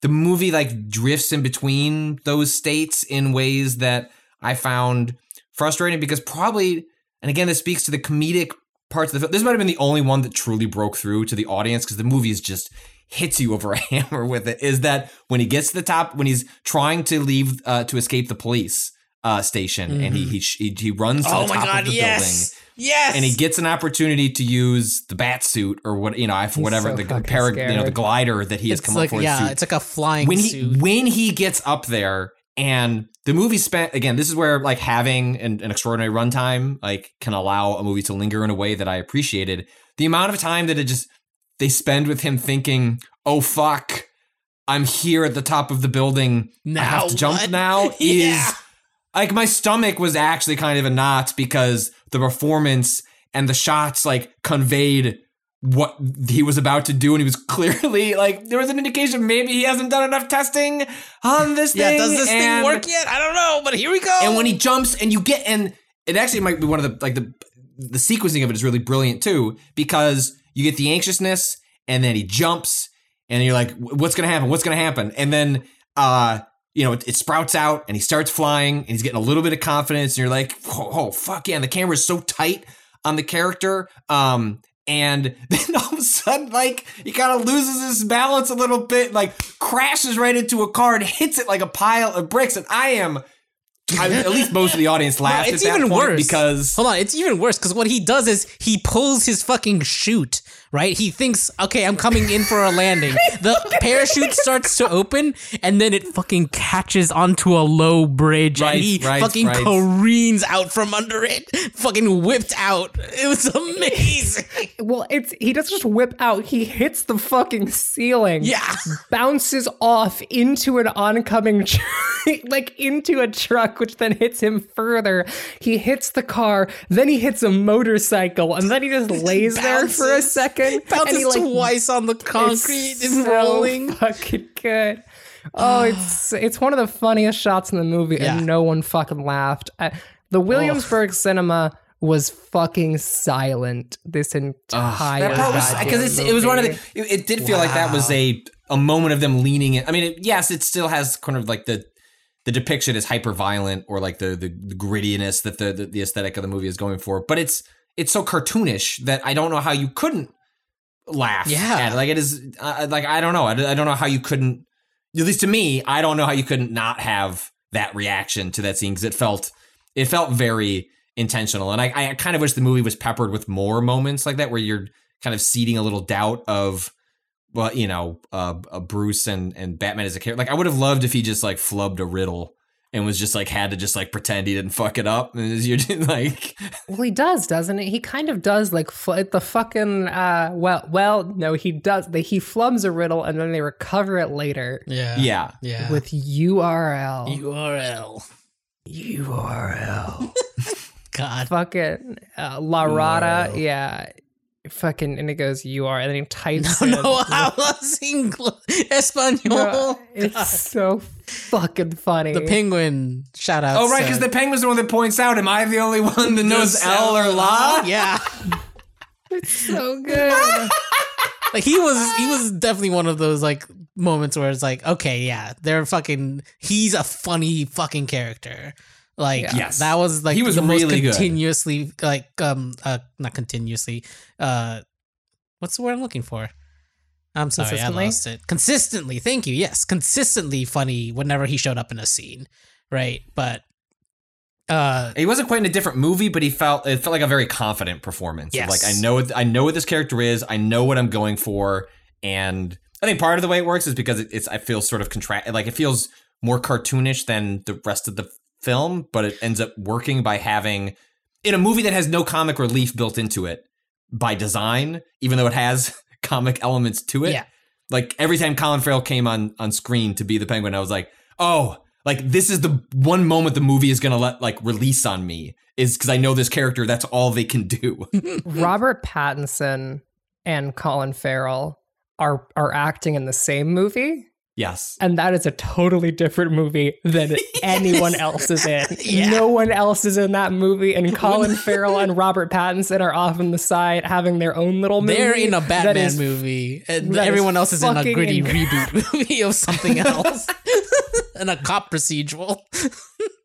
We got this question is, I don't know this term, but I feel like Brandon Cotto, you'd be able to illuminate it. This is based on Gordon's complete fuck up with the USB drive, which I really feel like Batman, for being as smart as you are, also could have bailed out Gordon there a little bit. Put So that Dark thing- Base writes, hey folks, I know the Batman is new and inexperienced, and I loved how that was reflected in the fight sequences, but I just can't get over both Bats and Gordon not using an air-gapped computer to view the Riddler's thumb drive. Surely this sort of thing is common knowledge by now, especially by a modern police detective. Love the movie so much, and as a huge fan of Batman since I was 3, I was tickled that it premiered on my birthday. Also happy belated to my fellow birthday twin, Ren.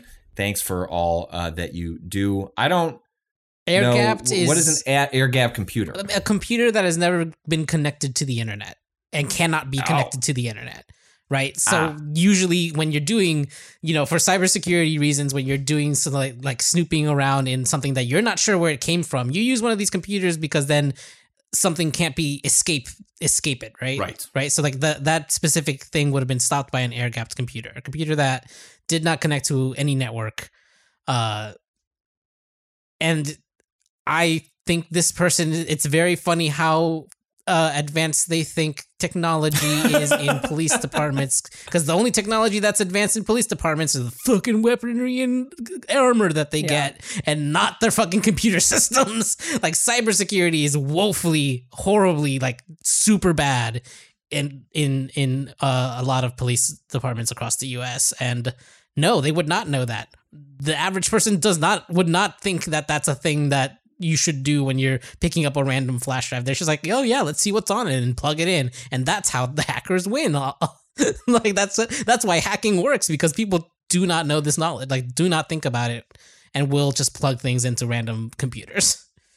We've been talking around the thumb drive a lot, and not like directly, but we should talk about one of the funniest jokes in this movie. So there's a cipher, and they're solving the cipher, and they're like, man, this cipher seems to be incomplete. And then Robert Pattinson goes, what if the cipher is complete? And they fucking scan the cipher and they remove all the letters that they don't know. And what it reveals is that the actual letters on the page like make the shape of the word drive. And then Batman's like, drive. Let's go to his car garage. And he goes to the fucking mayor's car garage and he's walking through and he's like, that's the car. I can tell because it's obviously marked as the car by the pair of pliers next to it. Or in the door or something. It's like there's a I think it was in a tire. It was in a tire, and I think are they garden shears or something that was obviously used to cut off a piece of a body. Right. Because it's got blood on the car and he's like drive. And then Gordon's like, drive isn't like car. That's really fucking stupid. And then Batman opens the door and he goes, thumb drive. And he pulls out this fucking USB drive with a thumb stuck to it.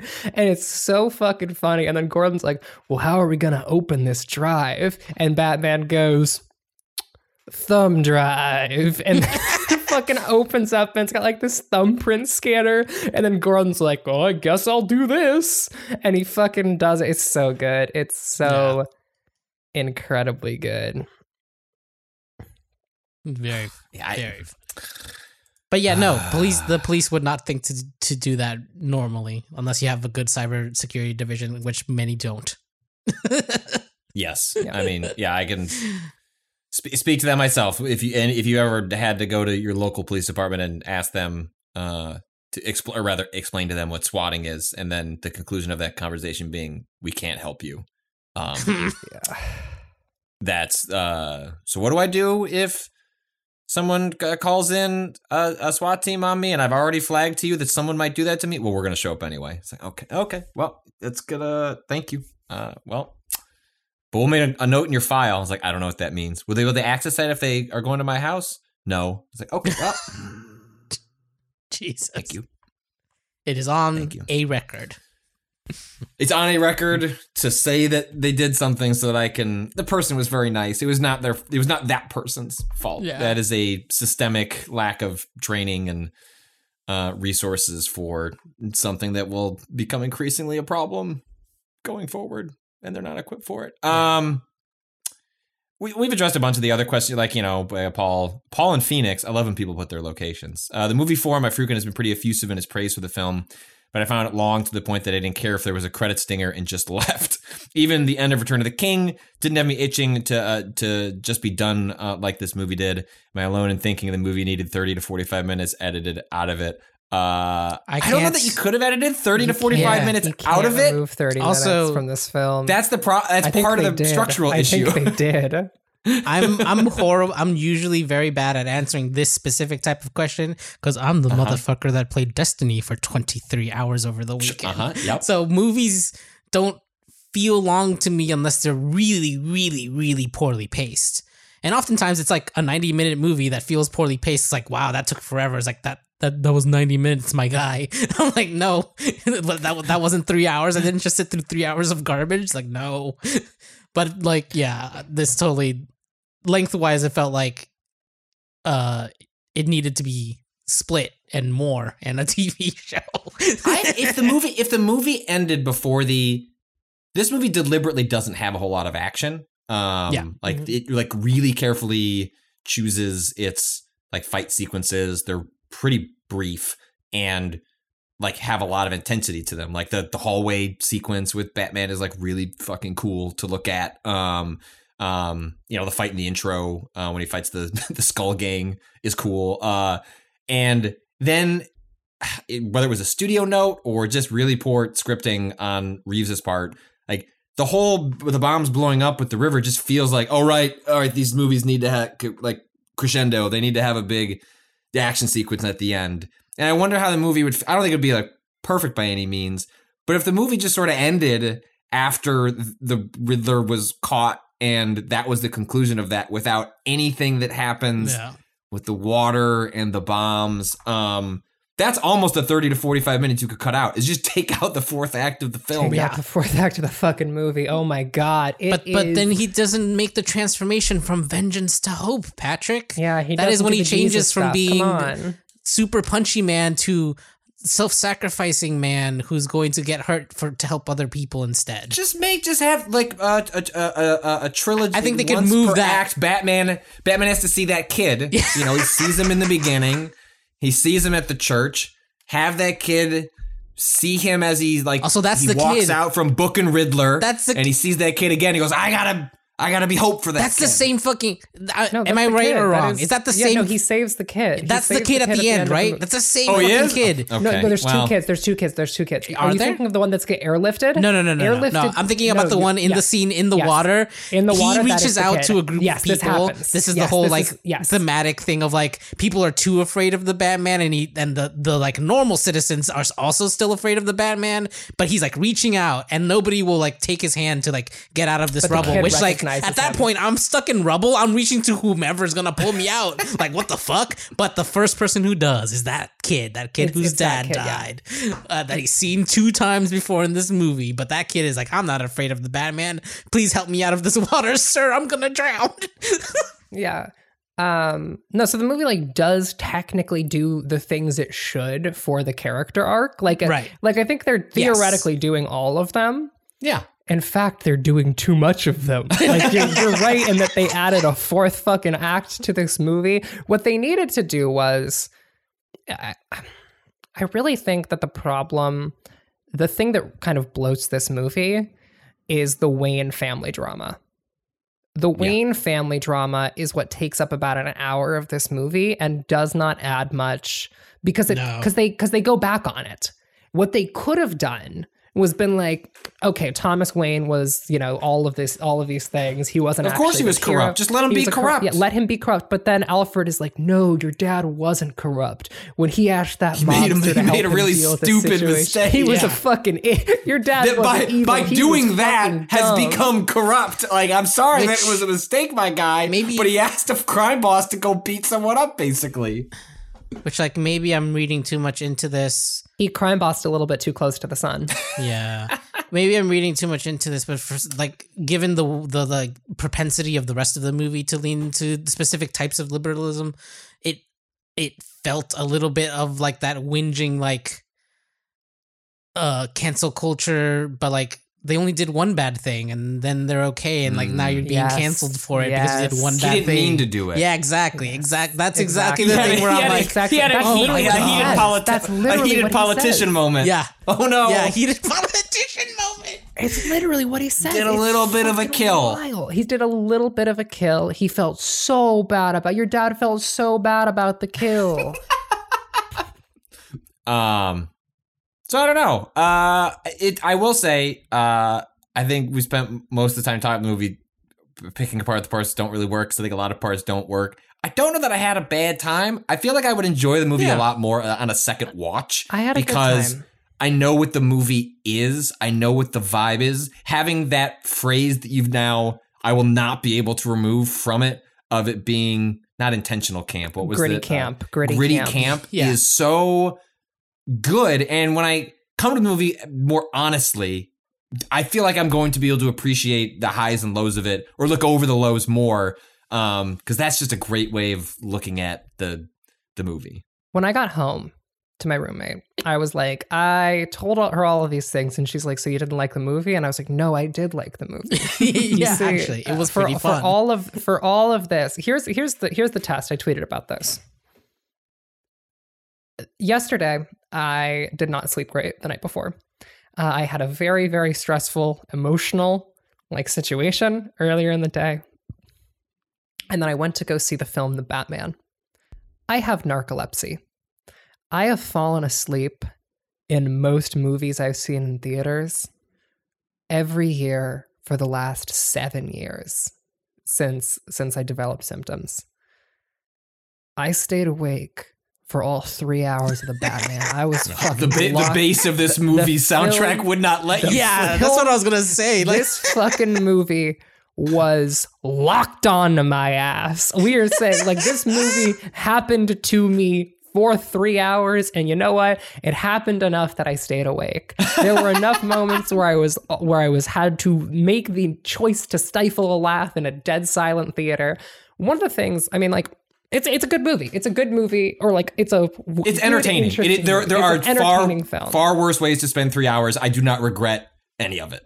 No, I would have loved to watch it in a group setting. That sounds It is instead of if I could have going just to the paid, film paid alone. $60 to watch it with my friends in my house, where we all, at the moment where the thumb drive thing happens, we pause, we go around the room, we talk about how we're going to reframe our response to this film, and then we proceed so we can all be on the same page. Ideal. Instead of going to see it alone at the Williamsburg Cinema, where every single motherfucker in that theater treated it like the most serious shit I've ever seen. I do want to have a quick shout out, though. Quick shout out to the guy sitting in front of me reading the end of Chainsaw Man. I hope you're okay, dude. I watched a dude reading the end of the manga Chainsaw Man in front of me before the showing, and I was watching that dude's leg bounce up and down, phone in his hand as he is reading the end of Chainsaw Man in front of me. I'm like, oh, dude, you do not want to start that chapter at the beginning of this movie. You are starting that chapter during the fucking ad roll of this film. You are not going to be able to finish that chapter, King. I can see Denji talking to his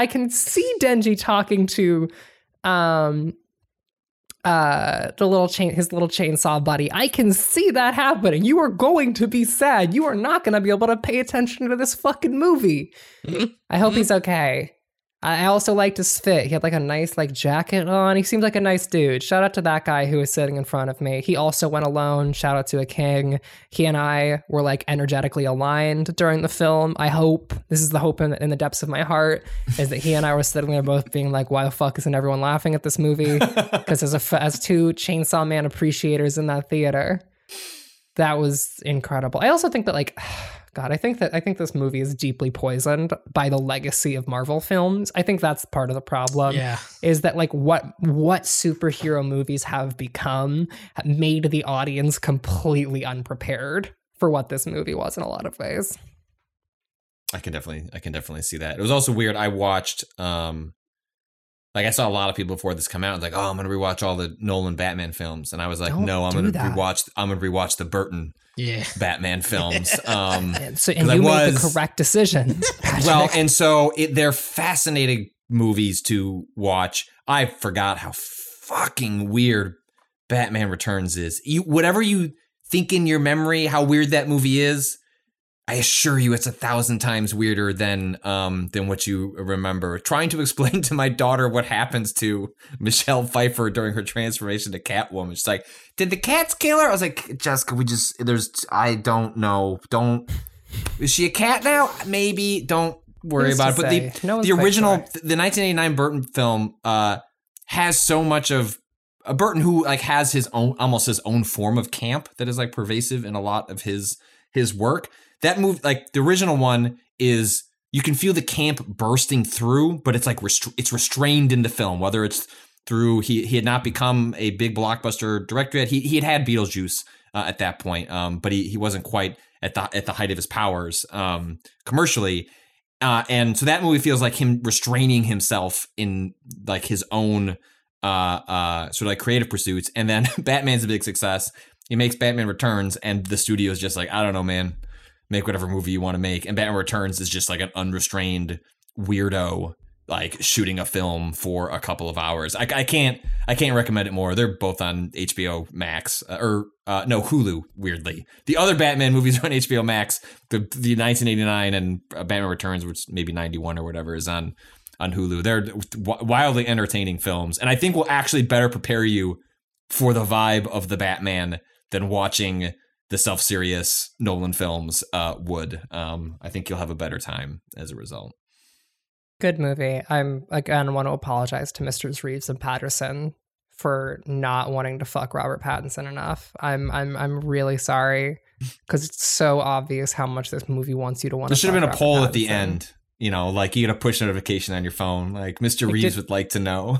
Did you also want to fuck Robert Pattinson this entire movie? To which I was like, not really. It's okay. Like, it's not his fault, but like, wow, does this movie want this? The few scenes where his shirt is off, this movie is like, look at that guy's sinew.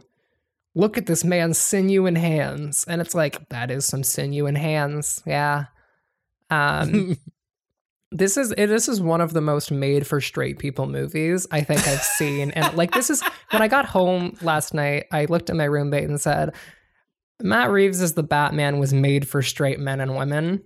And I'm so happy for both of them. I'm so happy they needed it. You know, it's been a tough time. Have gotten Matt Reeves as the Batman, because this movie wants to fuck the Batman so bad. This movie wants you to want to fuck Selena Kyle so bad. And it like vaguely hints at lesbianism, but only for long enough to kill one of them. It's incredible. It is a wild film. Kato, any closing thoughts before we get out of here? I guess straight people are allowed a little bit of camp too. Yeah, this is straight camp. Yeah, Matt Reeves as the Batman is straight camp. Yep. And Robert Pattinson. And the only reason that phrase will make sense is if you've listened to this entire podcast, so you can see what we mean. Because if you were just to write that phrase out, That makes sense. Well, but people might think like, oh, it's straight camp. It's like, no, it's straight heterosexual camp. Heterosexual camp is like a thing that has been talked about before, but the Batman is such a perfect example of it that I can't. It's finally manifested. Yeah, it's like truly manifested. It only took $200 million for straight camp to finally be realized on film. Incredible. Wow, what a time! What a time we live in. All right, well, that is gonna do it. You can what else we got going on this week? You two streamed some Heaven Will Be Mine around the time this comes out. Kato and I will be streaming some Triangle Strategy. We got some Warhammer Wednesdays, the rebranded Warhammer Wednesdays. If never watched a title for a series, die off quicker. Thursday, Coffee appears, Gran Turismo 7. And then Friday, we're going to return to Hunt Showdown, hopefully with special guest Matthew Gault. Hopefully Gita will be joining us on Thursday for another big Elden Ring check-in. So stay tuned I should play that game. Nice. Fuck. Should think about it. I hear it's good. I really enjoyed the 7 hours I got in between Destiny shit. Well, if you just don't be a piece of shit. Beat the raid tonight, and then you can start playing some Elden Ring. Wow. Wow. Think about it. I'm Yeah. just trying to give you motivation. If you're listening to this on Tuesday, you'll know whether or not I did that. That's true. Wow. 'Cause Yeah, the that's, VOD will be up on Twitch. I just confirmed That's that just- my team is ready to go at 6:30 That's tonight. just time travel, baby. Yeah. You can follow me at Patrick Klubik. Kato, where can people follow you? At @A_Kato_appears. Ren. You can follow me on Twitter at Ren or Raven. Kato, I am going to ask you to do a thing for me. This is require a little extra editing. Okay. But I don't have the intro or outro to this podcast. And so I'd like you to go to a previous Waypoints. Oh my God. Edit Rob's, Rob. like just like a generic Just the intro. Rob. A Mhm. Rob, Oh, put that in hello. at the top. Yeah. Yes, yeah, that. And Yep. then, and then at the end when he does the music and Don't Give Into Uh-huh. Astonishment, like put that in. Just slide it right Put that in. in right here. Well, that'll do it for this week's Waypoints. We hope you've enjoyed the break. Please be sure to rate and review us on your podcast platform of choice, if it allows such a thing. I think we're a 5-star podcast, but it's not for me to say. It's for you, the listener. Our theme music is Slide Asleep by Too Mellow. We'll be back again with Waypoint Radio on Friday. Until then, do not give in to astonishment.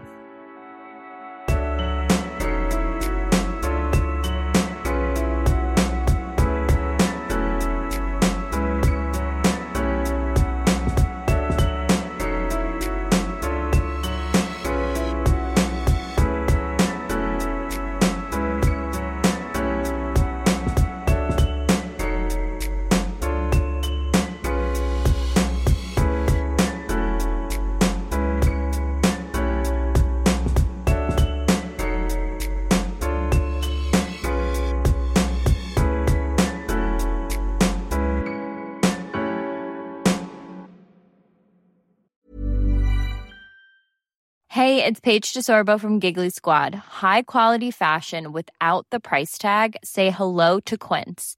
I'm snagging high-end essentials like cozy cashmere sweaters, sleek leather jackets, fine jewelry, and so much more. With Quince being 50 to 80% less than similar brands. And they partner with factories that prioritize safe, ethical, and responsible manufacturing. I love that. Luxury quality within reach. Go to quince.com/style to get free shipping and 365-day returns on your next order. Quince.com/style.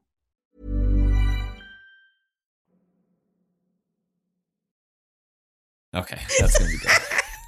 God damn it. He's gonna be furious if he listens to it too. He's gonna be That's furious. Very funny. Oh.